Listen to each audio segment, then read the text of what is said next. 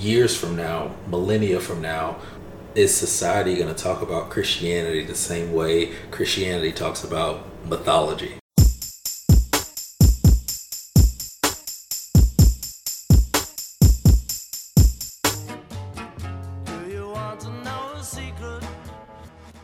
Welcome to Ingenious Perspectives. On this podcast, we aim to discuss issues that have loomed over the African American experience for generations. It is our goal to present these topics not just from our point of view, but from various research perspectives. We invite you to come shift your paradigm with us today. Today, we're going to be talking about institutions. And if you've listened to any of our previous podcasts, you've heard Lawrence mention institutions several times. This is his baby, his bread and butter, however you want to describe it. So he's going to be leading us through this discussion and kind of guiding us while we talk about how we can use institutions to move forward and as a method for bettering the African American community.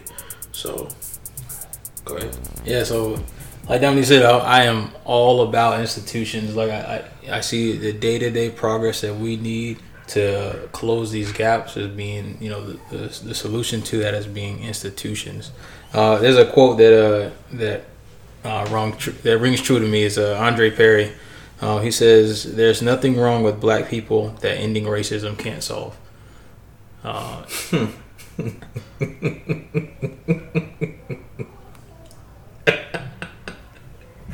What are you thinking? That's funny. That's I think. All right, so to me, that quote says that the only thing wrong with black people is, racism. It's essentially right, that there's nothing inherently wrong, which is true, right? There's nothing inherently wrong with a group of people based solely on the color of their skin, but that idea only exists because of racism. It's just it was a very eloquent way to say, what we've all thought for a really long time. Yeah, and I think how you close the gap, how you end racism, is through strong institutions. Okay. Because when you're on the outside looking in, as in if you're someone outside our race looking into the race, assessing a race, creating a mental perspective on a group of people, you hold that group of people to its institutions. Let's say look at a country, look at America. How do you perceive America? You look at its institutions. You look at its, if you look at the news today, look at its police force, or you'll look at its national government, or you'll look at its education system, or you'll look at all these other things. These are the institutions of a nation. And there's nothing different when you're comparing a nation or a group of people, like an ethnic group or a race, if you will, which, a lot of people on here are probably listening thinking there's no such thing as race, but, we kind of have it a little bit. So institutions are what people on the outside looking into the black community are going to hold us to. They're going to look at the black church. They're going to look at HBCUs. They're going to look at our social organizations, our the frats. They're going to look at NAACP, Urban League. They're going to look at our political figures and assess us. And when we change those perspectives, that's when racism goes away. When that when that law enforcement officer pulls you over and he knows that you have the full weight of the black community behind you through its institutions, he's gonna treat you equally or more equally, right? Because you look at and then I don't want to compare too many ethnic groups together here, but you look at the Jewish American experience. They have strengthened institutions in their community to protect the individuals in the community, and that's through media ties and community involvement.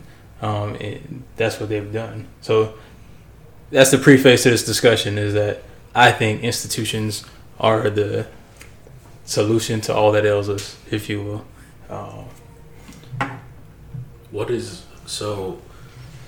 I guess when I hear that and you talk about institutions, one of the things that I wonder, we have so many institutions already, right? Do you feel as though we have too many weak institutions? Should we be trying to take the sheer number of institutions we have, and try to bring that down. And I say that like, all right, so we've got United Negro College Fund, right? We've got NAACP. We have Black Lives Matter, right? We have Islamic institutions, right, based on different religions. So different religious institutions. You've got Black Israelites, you've got Islam, you've got Christianity, right? So should we be trying to find a way to have these institutions work together to create a more powerful institution, or should they each individually be trying to grow and like bring the level up across the board? How do you see that?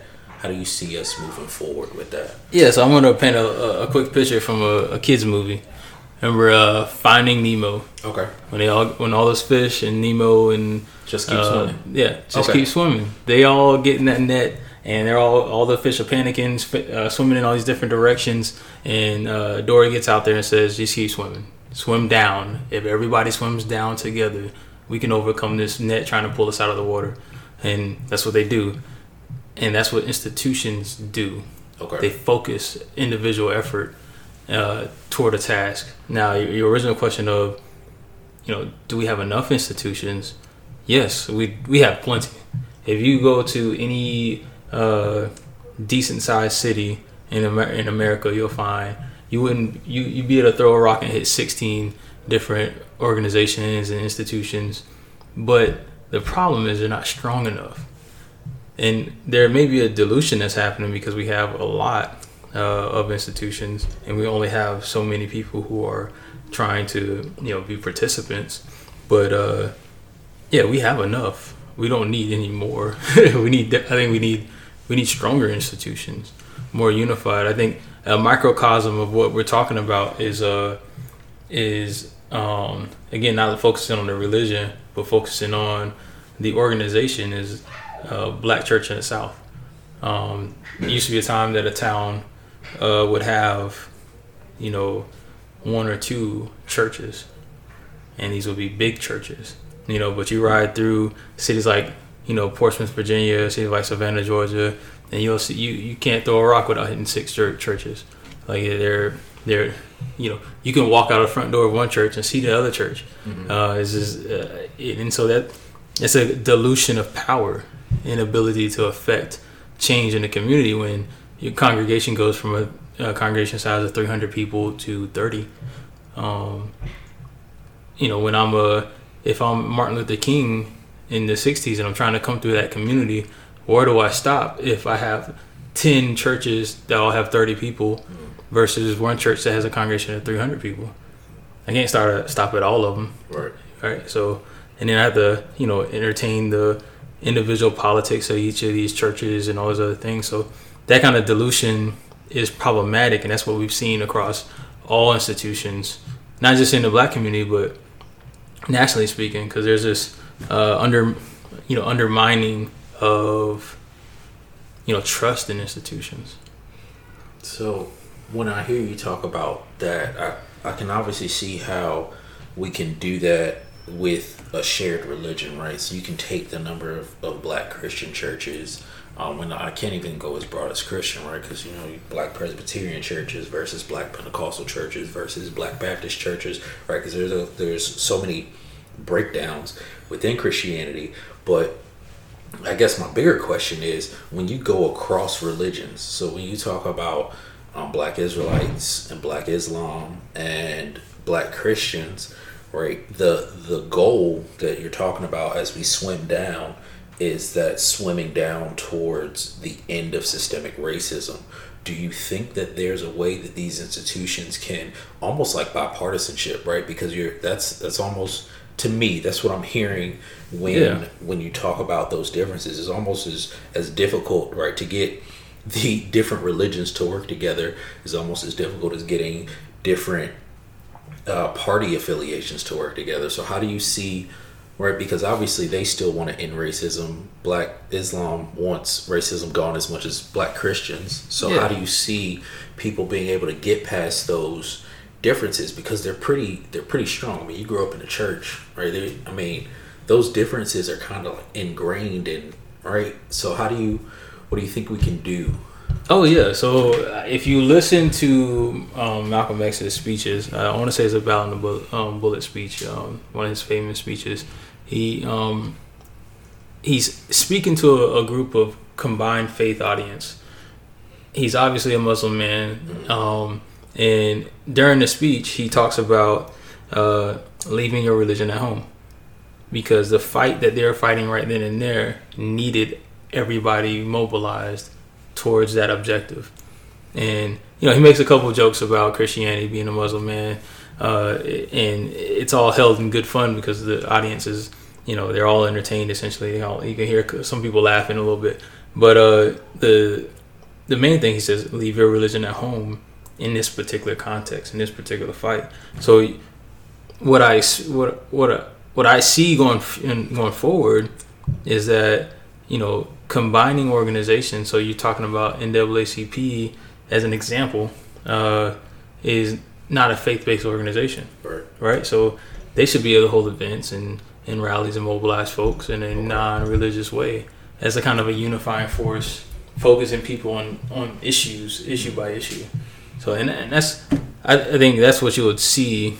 No, I don't expect on a regular basis every Sunday for the Black Muslims and Black Christians to pray together and go to sermons together every week or something like that. But they should, unified events from time to time, just to strengthen those community ties as one people. Right.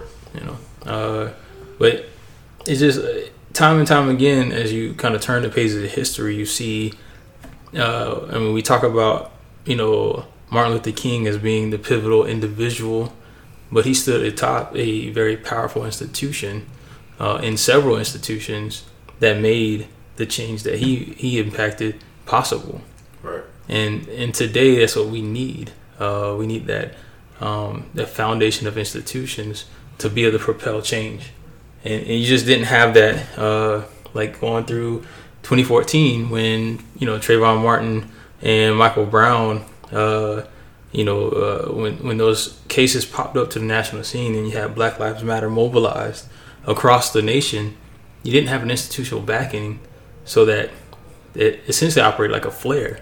Went up, went bright, everyone looked, and then it went out. So would you say they've now, since 2014, would you say Black Lives Matter has now evolved to institutional status, or would you still say that they pop up in that flare-like form, just from your observations? Unfortunately, I gotta say they're still in a flare-like form. The kindling, if you will, that the flare is burning on is there's more, so it goes away slower, but it's still not operating as a traditional organization. And I'm not saying I expect there'd be Black Lives Matter membership dues and monthly meetings and all those things like that, but you still having a hierarchy of individuals, a driven set of objectives, a stated means, points of contact, like all those things that common financial framework, those things that you'd see in a normal institution. So while you talk about that, so you're saying that that from your observation, from your perspective, they're still in that flare-like status. Now, would you separate the hashtag Black Lives Matter from the flare quasi-institution of Black Lives Matter? Because I'm seeing that phrase repeated with larger organizations, with larger institutions, non-Black institutions, right? Using that hashtag, that phrase, to symbolize their unification with our struggle. So would you say that it's reached a point where the hashtag and the quasi-institution are almost separate, where that institution could almost die off, but that hashtag is going to continue through other institutions or companies and things of that nature? Yeah, so the Black Lives Matter slogan, I don't want to call it something else without undermining it. I guess a hashtag, that's my apologies. So no. I think I was going to flip that around. I think the hashtag is a better way to say it than a slogan, but slogan is kind of the technical term. But the slogan of Black Lives Matter is everywhere, with everybody who puts that on the tweet isn't a Black Lives Matter member, right? So the organization, yes, there's a split, there's a separation there, and I agree 100%. You're going to see if the organization that exists right now does not change, you'll see the idea outlast the organization. Okay. I would hope that as this fire continues to burn, the organization changes and grows and morphs and gets spread into the other organizations that already exist to further the racial justice cause. Okay. And just to offer counterpoint, right, to everything that Lawrence is saying. So as we talk about Black Lives Matter and that evolution towards institution, if you go on their site, you can see where they have chapters in different areas, but we're very concentrated in the Northeast. In fact, on the West Coast, there are 3 chapters. There's one in the Midwest area, but a really high concentration in the Northeast. There's a link here on how to start a chapter in your local area. So they're trying to evolve, like Lawrence said. They're trying to get from the flare up to institutional status, and they're working that. Is that something that you believe? Do you think that Black Lives Matter will come to replace the NAACP as the new institution, or do you think they're going to try to work hand in hand? So, having gone to a lot of NAACP meetings, I could tell you that that organization is in a generational crisis right now. Okay. The vast majority of its members are very they're older, and they have a very particular view of how you challenge the racial injustice that's happening today. Their angle is in the courts and boycotts for the vast majority of things. That's the funneling solutions to the majority of the problems that come up. Black Lives Matter is much younger and much more mobilizing, as in they want to do the protests, they want to get out there, and Black Lives Matter is very singularly focused. And so that's kind of an unfair comparison between NAACP and Black Lives Matter, because Black Lives Matter is all about police and justice, law enforcement reform. Okay. And the NAACP has a much broader mission. Okay. But with a very narrow toolbox. Their toolbox is the courts, primarily. They focus on lawyers taking cases to court and getting justice that way. With that comparison, I would then call it similar to what we discussed in the first episode about reform and revolution, about the way that the hands, Malcolm X and Dr. King, they had to wash each other's hands, right? In the sense that you can protest as much as you want, right? Not to say that protest doesn't matter, but your protests don't create the permanence of the change, right? At the end of the boycotts, the bus boycotts, there had to be laws passed that said, okay, this is no longer acceptable, right? So we understand that the protests will inspire the change, but the legal reform, the legal portion is required in order to make this permanent, in order to make it so it's not just something where, all right, we're going to change temporarily and go back. To make that a thing that stays till the end of whenever this country doesn't exist, you need that legal aspect. Yeah, I think about the vehicle of change like a torch that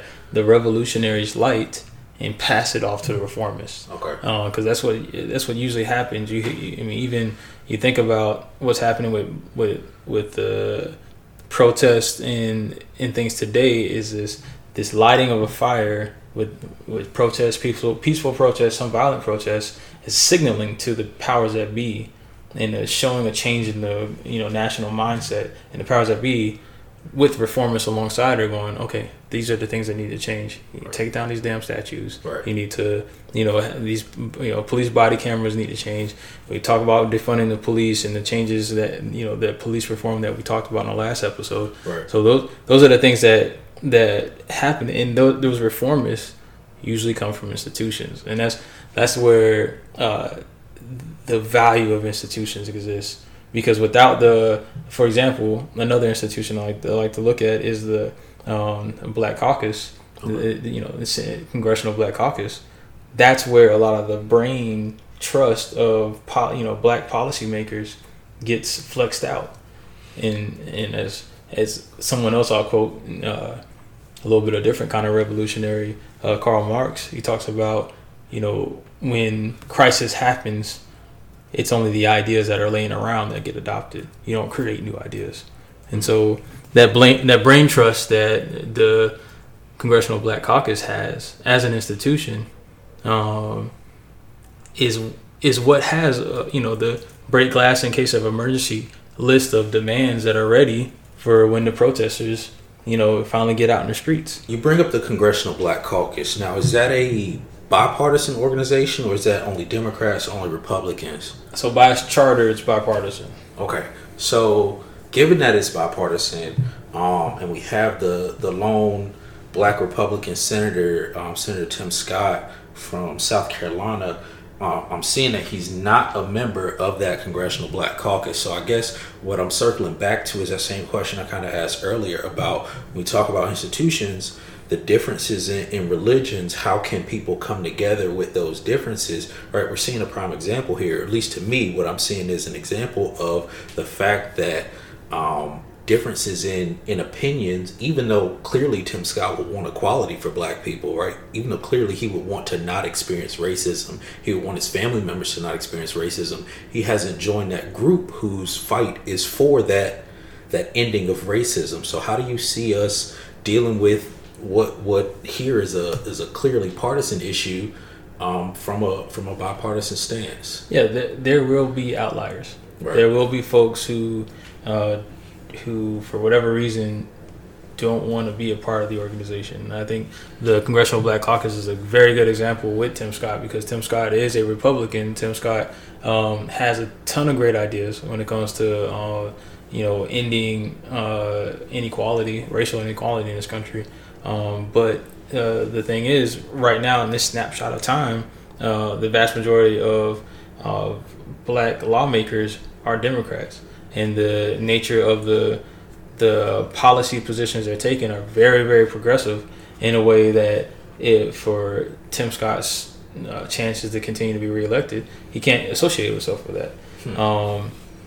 And I can't really weigh in on the validity of his position in that matter, but I understand it. Right. For him, he's South Carolina. Right. You can't run around talking about Green New Deal in South Carolina and plan to get reelected, but that's the position that the Congressional Black Caucus is taking.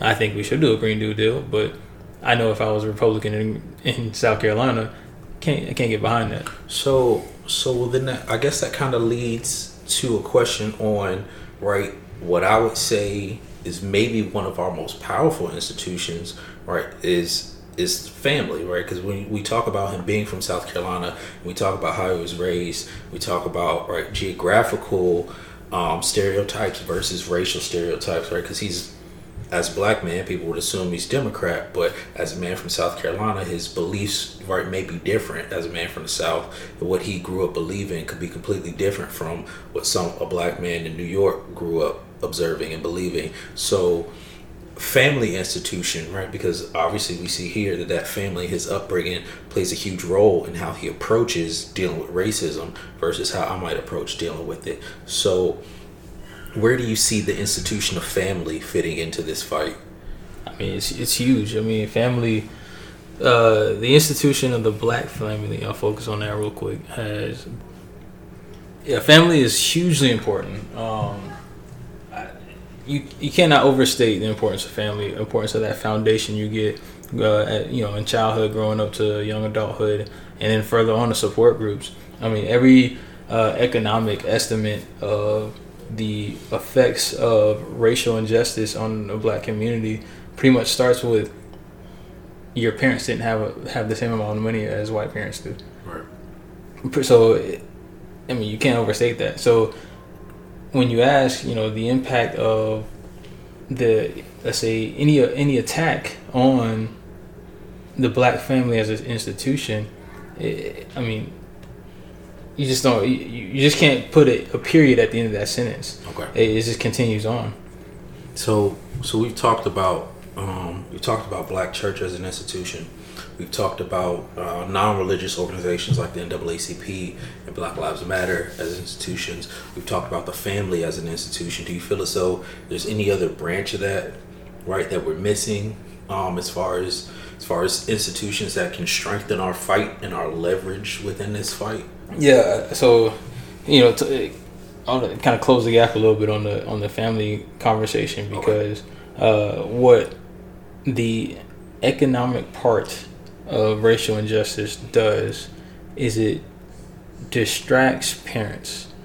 Poverty does a lot to your brain. Okay. Especially when you're in a country like America, where you can be in Silicon Valley homeless as people drive by you with enough money and power to buy islands, right? So it's one thing if you're in a society that's universally poor. There's evidence that shows, studies have shown that this psychological impacts of poverty are much less in that context, because your expectations of richness aren't there, and you don't see richness on your day to day. But if you are homeless on the streets, sleeping outside someone else's house, and a lot of times that's the situations you have in downtown cities, then you definitely have social stress that immediately gets imparted to your kids. So you're raised up in poverty with that social stress, that this is the PTSD that comes with being impoverished in America. You pass that to your kids, and there's evidence in the DNA of your children from poverty. So if I'm hearing you right, what you're saying is the struggle to stay afloat financially distracts from the ability to create a more racially equal society, because I don't really have time to protest. I don't really have time to show up to these events. I don't really have time to try to build a better world if I have to work this job and work a part-time job and work overtime and constantly find a way to keep my family afloat financially. Is that what you're getting at, or am I misinterpreting? Yeah, I mean, you got it all the way. You start. Let's look at I'll start with the proven fact, right? I have a resume. I make it the same exact resume. I put Tyrone on the top of one of them, and I put John on the top of the other. Right. I am less likely as Tyrone to get the callbacks. Right. So that leads to economic difference in outcomes. Right. And to prevent naming names of organizations, I had that experience at a job that I worked. There was a young lady who applied using her first name and did not get the job, didn't get a call, didn't get an interview, just nothing. Resume disappeared into wherever it disappeared. And then she reapplied. No more experience than she had before, no more education than she had before, but she reapplied using her middle name, which was less traditionally, right, air quotes, black. And she got the job. Yeah, and I've seen it, and I really heard this first person from someone who is in human resources, was looking at addresses in the local area, knew the black side of town, and saw addresses and filtered applications based on the folks who lived over there on that side of town. Even moving past names now, right. Now we've moved on to wow. Yeah. So and again, that's not it's an anecdotal story for me. Hearing that first person, right? But so you start with that impact, harder to get jobs, economic impact from that. Now your kids are living in homes that have, on average, less income to deal with, so that's less money for after school activities. That's less money for to live on a good side of town in a good school district, right? And I keep saying good, but we measure these things, right? And then now you have different outcomes in education. You have a differential skills, coping mechanisms that come with after school activities and sports and other things like that. And then you're walking into life and adulthood with all these negative things. As a young adult, you're supposed to be able to start into the world fresh, and you're already 3 steps behind your non-black counterparts. So that's kind of the impact that just looking at economics. Now you can take this same kind of analysis and apply it to health outcomes, right. Apply it to law enforcement outcomes, and apply it to, and it's just, you create this really messed up picture of where our community again and again ends up behind. And strengthening the institution of family, I believe, through other institutions, whether you're talking about the church and you're talking about, and I'll tell you the last one I think we're missing, is the education institution. That's like the biggest vehicle. Everyone talks about education being the key, but a lot of times we miss the mark on what we're talking about. We're usually talking about whether or not the kids know the capitals of the state or how to write in cursive and shit like that. No, it's not. That's not where the money is, right? The money of education is in empowering kids to navigate the modern world. You know, and empowering kids to get good jobs, getting out of high school. So, when you talk about that level of education reform, are you thinking that we should be changing our approach to, I guess, like elective based courses? Should we be instituting more real to life courses? Because I mean, knowing calculus is cool, but if you're not planning to, one, go to college, or two, hold down or even study something in college, criminal justice, for example. My degree is in criminal justice, and I took calc in high school, and I mean that was cool and all, but overall it wasn't very useful for college or for my life in law enforcement or at the Commonwealth Attorney's Office or any jobs I had related to criminal justice. So do you think we should be modifying based on like career tracks, or should we just offer more options? Like how are you seeing that we can change the educational institution? So I think what you come out of school focusing on in the classroom is less important as far as the reform that needs to happen. Okay. And what's more important is who owns and I don't mean owns like, who has the deed, but who has the say-so on what the kids get to learn. Okay. And if the community does not own that, then that's when you have the bad outcomes. That's when the kids learn shit that they don't need to learn. Okay. That's when the skill sets that students are leaving the education system with aren't matching up with the reality of the modern world. Like I agree, and everybody says this. I don't need to learn that calculus because X, Y, and Z. I personally believe that the way of thinking that physics, the study of physics gives you is powerful, and I agree. I agree that understanding your physical world, right, and how the world works is super important. I mean, you can't argue with that. And then, as a foundation of physics, is usually the math that goes with it. Yeah, I guess you're right. That's what usually the pushback I end up seeing on that level. Yeah. So, all right. So, personal question. So you went to school in Savannah, right? Right. So, did you guys have options for vocational technical programs? They existed in high school. They existed. Because like we have Vo-Tech in Hampton Roads, right? And that's right. It's something that you do. It's, to my knowledge, it doesn't cost anything extra, right? You do it as a. So I feel like you're about to go down the rabbit hole of, hey, college, you get a whole bunch of loans coming off it, and it's not as marketable and advantageous as it used to be. Now you go tech schools, you can get a lot of money from trades and all those things like that. Not even necessarily that, just options, right? You don't have to. I mean, I'm not saying people should go to tech, should or shouldn't. Yeah. Right. I particularly don't use my degree. You do use yours. So I mean, we got two halves of that. Just with the two of us, where your degree is clearly very useful to your day-to-day job, and my degree is a piece of paper to my day-to-day job. So I wouldn't go in that direction, but just having that option. I'm just asking, was that something? Because I don't know much about outside of Hampton. In Savannah, it was an option, and then I was in another school district before that in Central Florida, and they also had an option.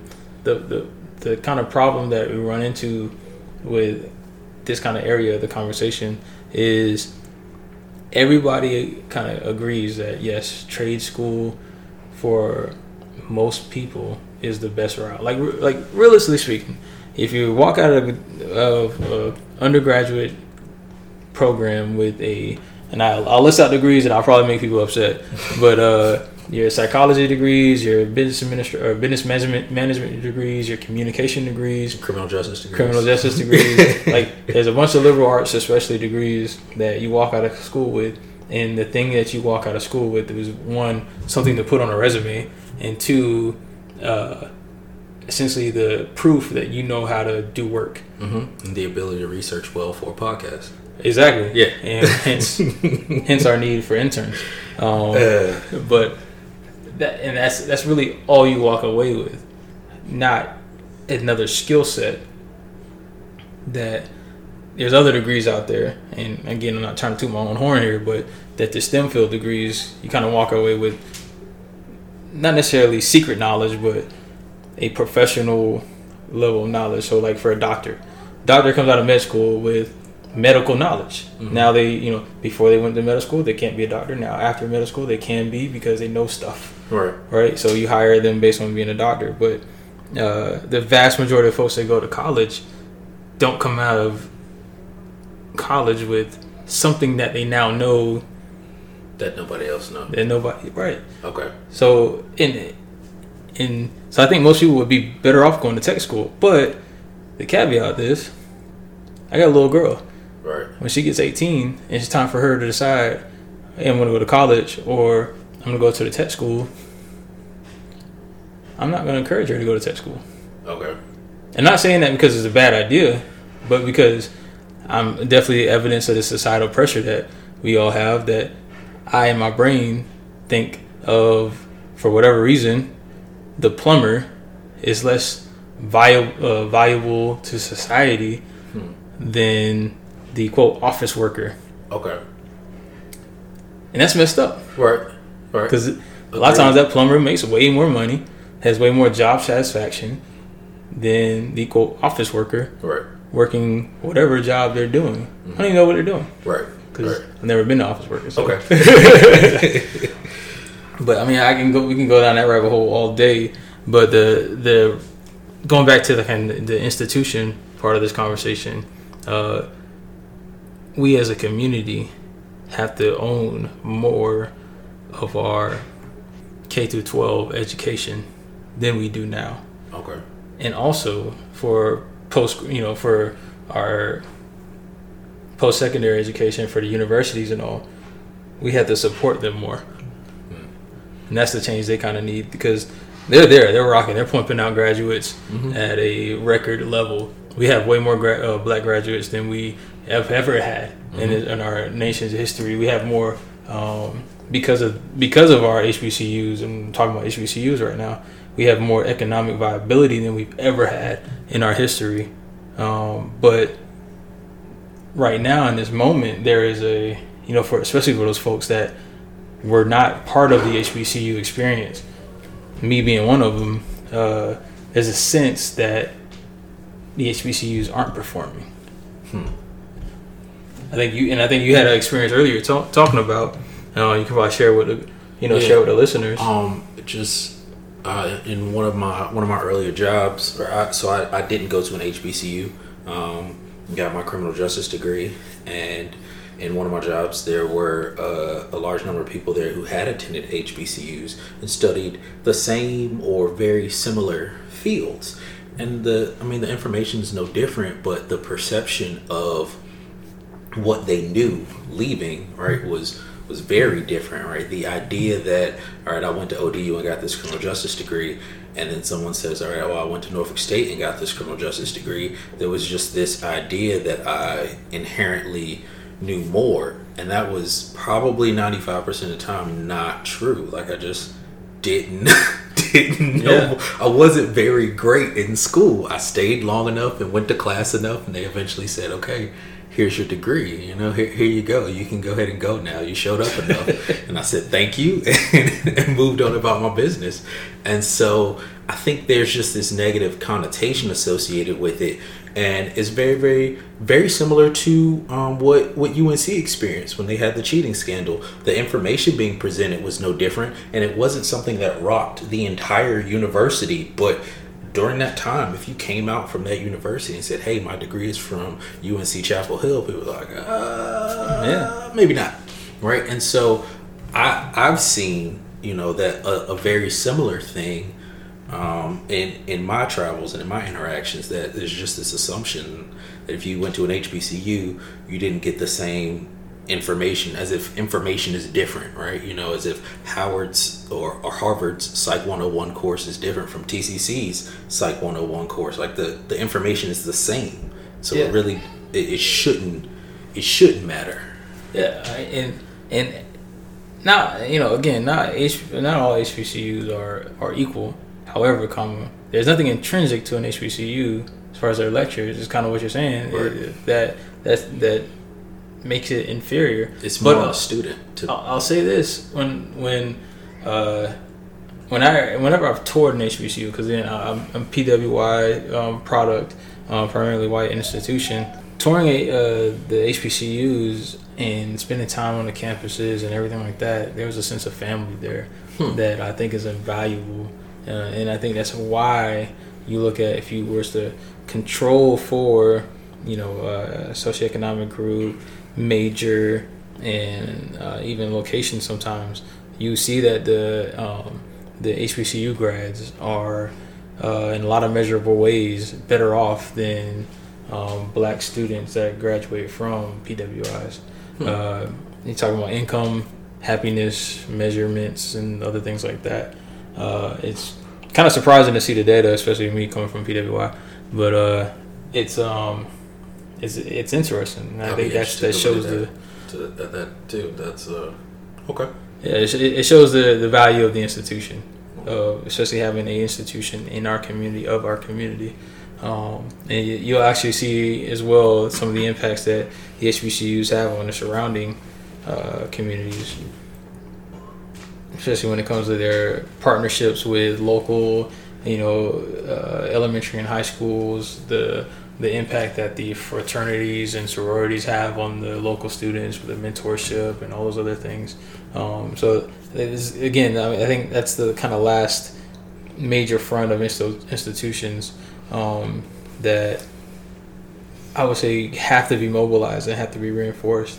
Again, there's kind of a skepticism wave that's kind of rocking this country, especially after a series of high-profile institutional failures that are making people want to turn away from institutions. I mean, if you look at the Catholic Church as an institution, there was a time where the Catholic Church got to tell Europe who their kings would be. And now today, the Catholic Church is nowhere near that level of power. And a lot of people would say they deserve that fall. They deserve that because a lot of their shortcomings in protecting children and victim populations in the church. So that's one of the high profile cases. Look at law enforcement today as an institution, right? They're failing to uphold the standards, and they're failing to rise to the expectations of the citizenry, right? So we're all looking at the institution trying to take away power, take away some of the roles that they're playing in our society. And that's what institutions like HBCUs, institutions like the Black Church, they're going through that same experience right now. When we talk about the different overall groupings of institutions, ideally, right, if you're in charge, you've got the power to control how people are operating. Are you wanting, and again, when we come from the format, we're talking about family, education, religious, and then social institutions. And by social, right, I'm referring to NAACP and Black Lives Matter and groups like that, black fraternities, right, things of that nature. Are you seeing them attack the same way, or do you believe that each of those institutions should be aiming for different specific things within that elimination of racism? Yeah, so one of the things like being in the military, especially the Navy, kind of teaches you is specialization. Okay. You have your job, I have mine, right? I aim to trust that when everything breaks down, when all hell is breaking loose, you're going to do your job, I'm going to do mine, and we're all going to be all right, right? And I think that specialization is key, because there's things that an organization like Black Lives Matter or NAACP or fraternity can do that a Black church cannot. Okay.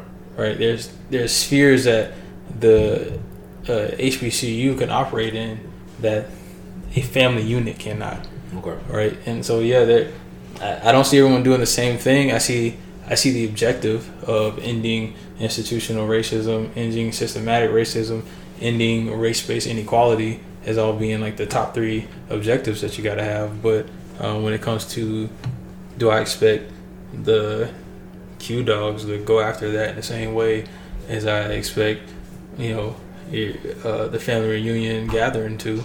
No, Right. can't be. Okay. It's not going to look the same. Same thing for businesses. Like, and that's something that, we hadn't talked about that a little bit because I think it's a bigger conversation for later. Business is definitely a discussion for a later date, and hopefully we'll put that on the list of things that we have to circle back around to. So in that you feel that each institution has its own individual specialty. If you could tell each of those larger overarching institutional groups to change or improve or any way that they could do something better to help us swim down, the analogy is what we started with, to help us swim down toward the end of racism, what would you tell each of those institutions to do? That one thing. Yeah, so I kind of go down the list a little bit. So starting with I think one of the most important institutions to my family is raising up resilient children. Okay. Because in this world we're living in, you're gonna have problems, and you're gonna have to have the ability to respond, navigate, and get through those problems in a way that doesn't damage you permanently. Mm-hmm. Right. Focusing on the main thing, the things that matter, and not being emotionally damaged by the attacks that we're going to receive. Right. Especially, if you look at the Tulsa example, you had a prosperous black neighborhood, and the reaction to that prosperity was violence. Right. And we end racism. We're going to end racial inequality first. And there will be a reaction to that. When the average black person has just as much wealth, goes from where we're at right now, right, of not having equal wealth to having just as much wealth and power as the average white person, you will have a reaction. Okay. And so our kids have to be resilient to weather that reaction. Okay. Now, obviously, we're not going to be able to tell you guys how to, Lawrence or myself, how to create that resiliency, right? That's about parenting and knowing your kids and how to do that. But I get what you're saying, absolutely, that being able to respond and adapt and overcome. Okay, I'm with you. So, family, what's the next one? So, we got family, education. Yeah. Okay, Yeah, so education. Education, I think I got to prong out, separate education into two things. One, maximize the earning potential of young kids. Okay. In the story of all the social stuff aside, maximize earning potential. If that means these kids are graduating with degrees in subjects they like a little less than the stuff they really like to learn about, that's okay. They need to make more money in life. Okay. Because they, in their free time, they can do the stuff that they would love to do and read about and all that kind of things. But we need people to have more wealth, more money in their pockets, because in a capitalist society, which we live in, that is the surest way to power and equality, is closing that wealth gap.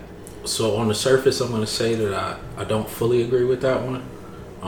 It's one that I would want to break down more and to get into more.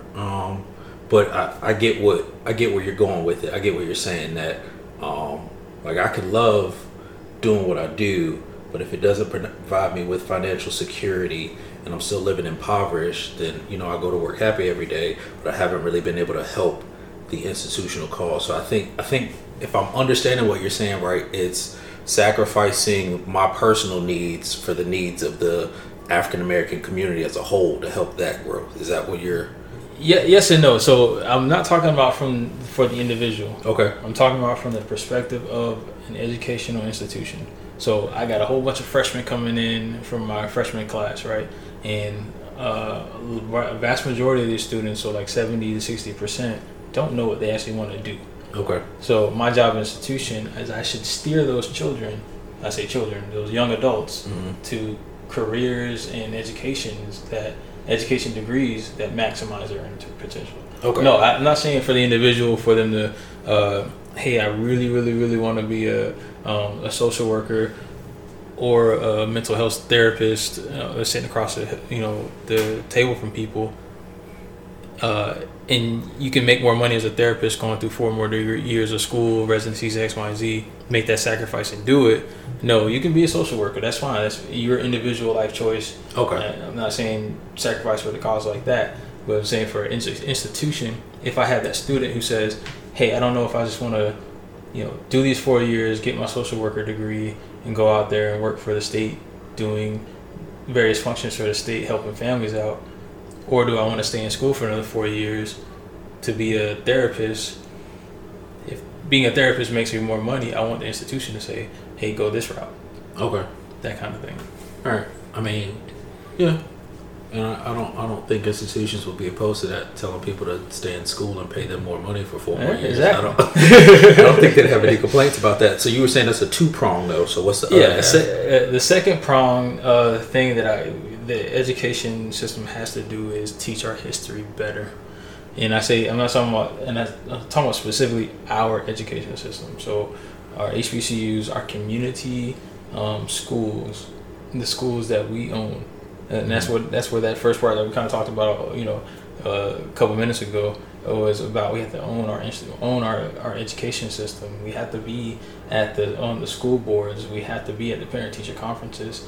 Our history has to be part of the curriculum. And I'm not talking about on February looking at that one slave ship drawing that everybody knows about, where all the little slaves are laying down in the boat. No, talking about our real history. Okay. And that, I think that's critical. I'm gonna say that I want part of that solution to become a second prong on the family institution. Most of what I know about our history was taught to me by my mother. Because as you said, the schools pick up in February, show you a picture of a slave ship. My history teacher, I felt like my U.S. history teacher was a little bit more in depth than what I've heard from other people with their U.S. history courses. So we got a little bit more, but there's still a curriculum, right, that they have to follow. So there was still that limitation because the curriculum doesn't call for you to go very in depth. So 90% might be exaggerating, but at least 75% of that base knowledge of African American history that I had came from my mother, right? I took that and researched and went on and learned more, but that foundation, I would have to say at least 75% came from my mother. So just because of my experience, I would say that we could benefit from putting part of that second prong into family as well. But again, that's just off the cuff. I don't know that that's a viable solution. It could have just been my experience was different. My mother happened to know those things and blah, blah, blah. But yeah. No, I mean, what you're talking about is a hallmark of a real culture. That's what cultures do. In their family, they pass down history. And for a lot of us, we do have that experience. And a lot of us don't. So I 100% agree with you. You splitting, having that second prong in the family category. So kind of, I think the third third institution we were talking about was the social groups. Okay. And I think that is where political action should be the focus. Okay. So you have, and I'm talking about across a full spectrum of social institutions. So everything from, again, Black Lives Matter to fraternity and sorority organizations. Their political activism, political involvement should be their primary focus. Right. It's mobilizing people to put pressure on lawmakers, run for office, build those political networks, all that kind of stuff is I think that's the appropriate place for that kind of thing. Okay. You do that in the family level, it has limited impact, right? Because our families are only but so big. You try to do that in a school setting, and you just get when you start mixing politics with school. You start mixing politics in school. It's again, it's not always the best thing, but the social setting is where you get the vast majority of, especially those like-minded people. Because you talked about a very critical flaw that happens with institutions is when you have an institution that has a certain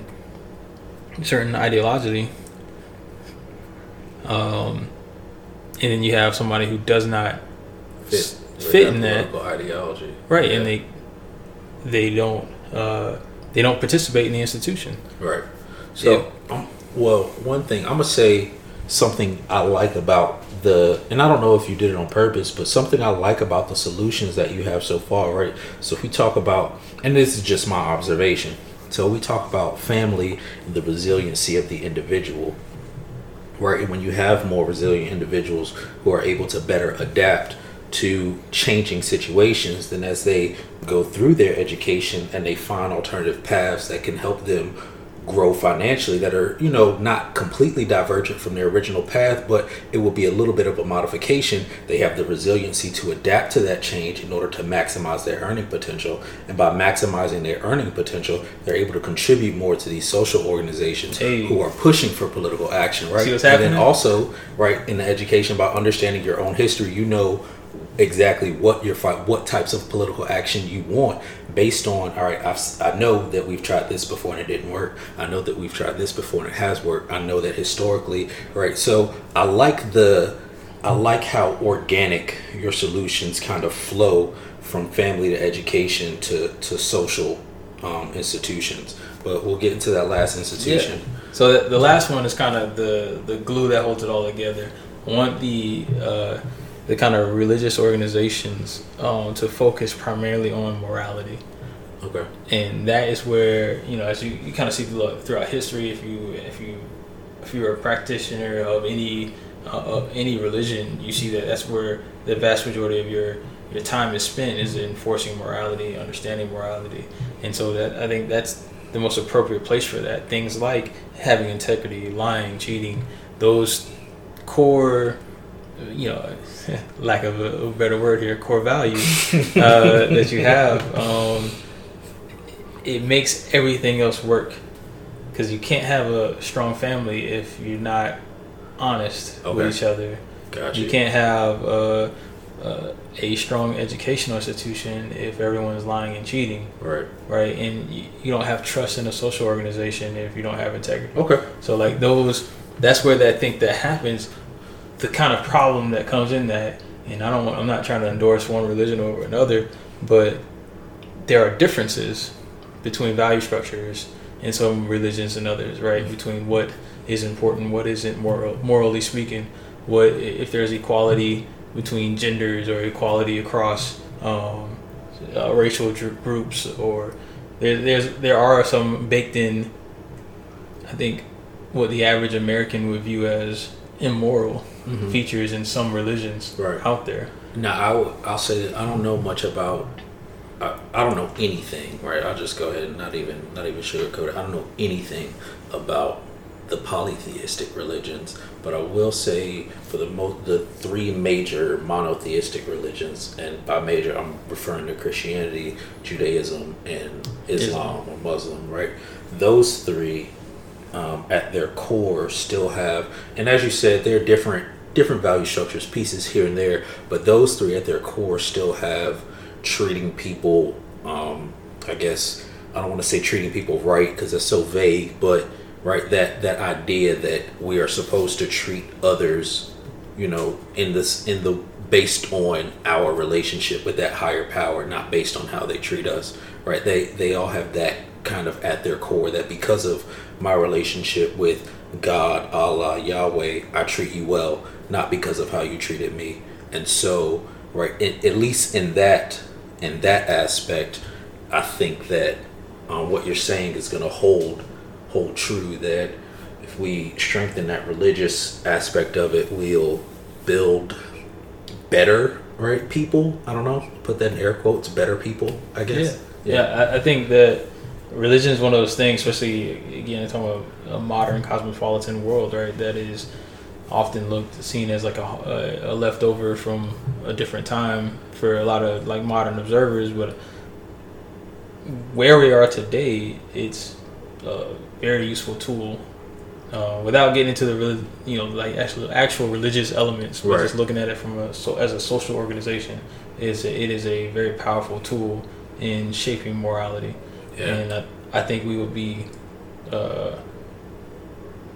setting ourselves back if we chose not to continue to use that tool in a toolbox. That's one of the questions I have about Christian, but that's a different discussion. But it's one of those things of, years from now, millennia from now, is society going to talk about Christianity the same way Christianity talks about mythology? Like, is it just going to be another mythology? Once we, years from now, is it going to withstand? Because I'm sure the Greeks believed that theirs was going to withstand, and the Romans believed it was going to withstand. And now we talk about, like, can you believe these people? They believed a horse pulled the sun. Like, what are we talking about? That's crazy. That's and so if I could get a time machine, that's one of the questions. That's one of the things that I'm very, obviously I won't be here to find out, but yeah, that's very interesting to me. So today, Lawrence got to introduce you all to his baby, institutions, and how institutions can be used to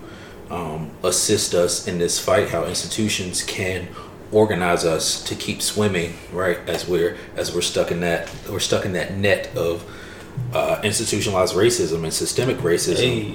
How they can help us continue to push down and get out of that.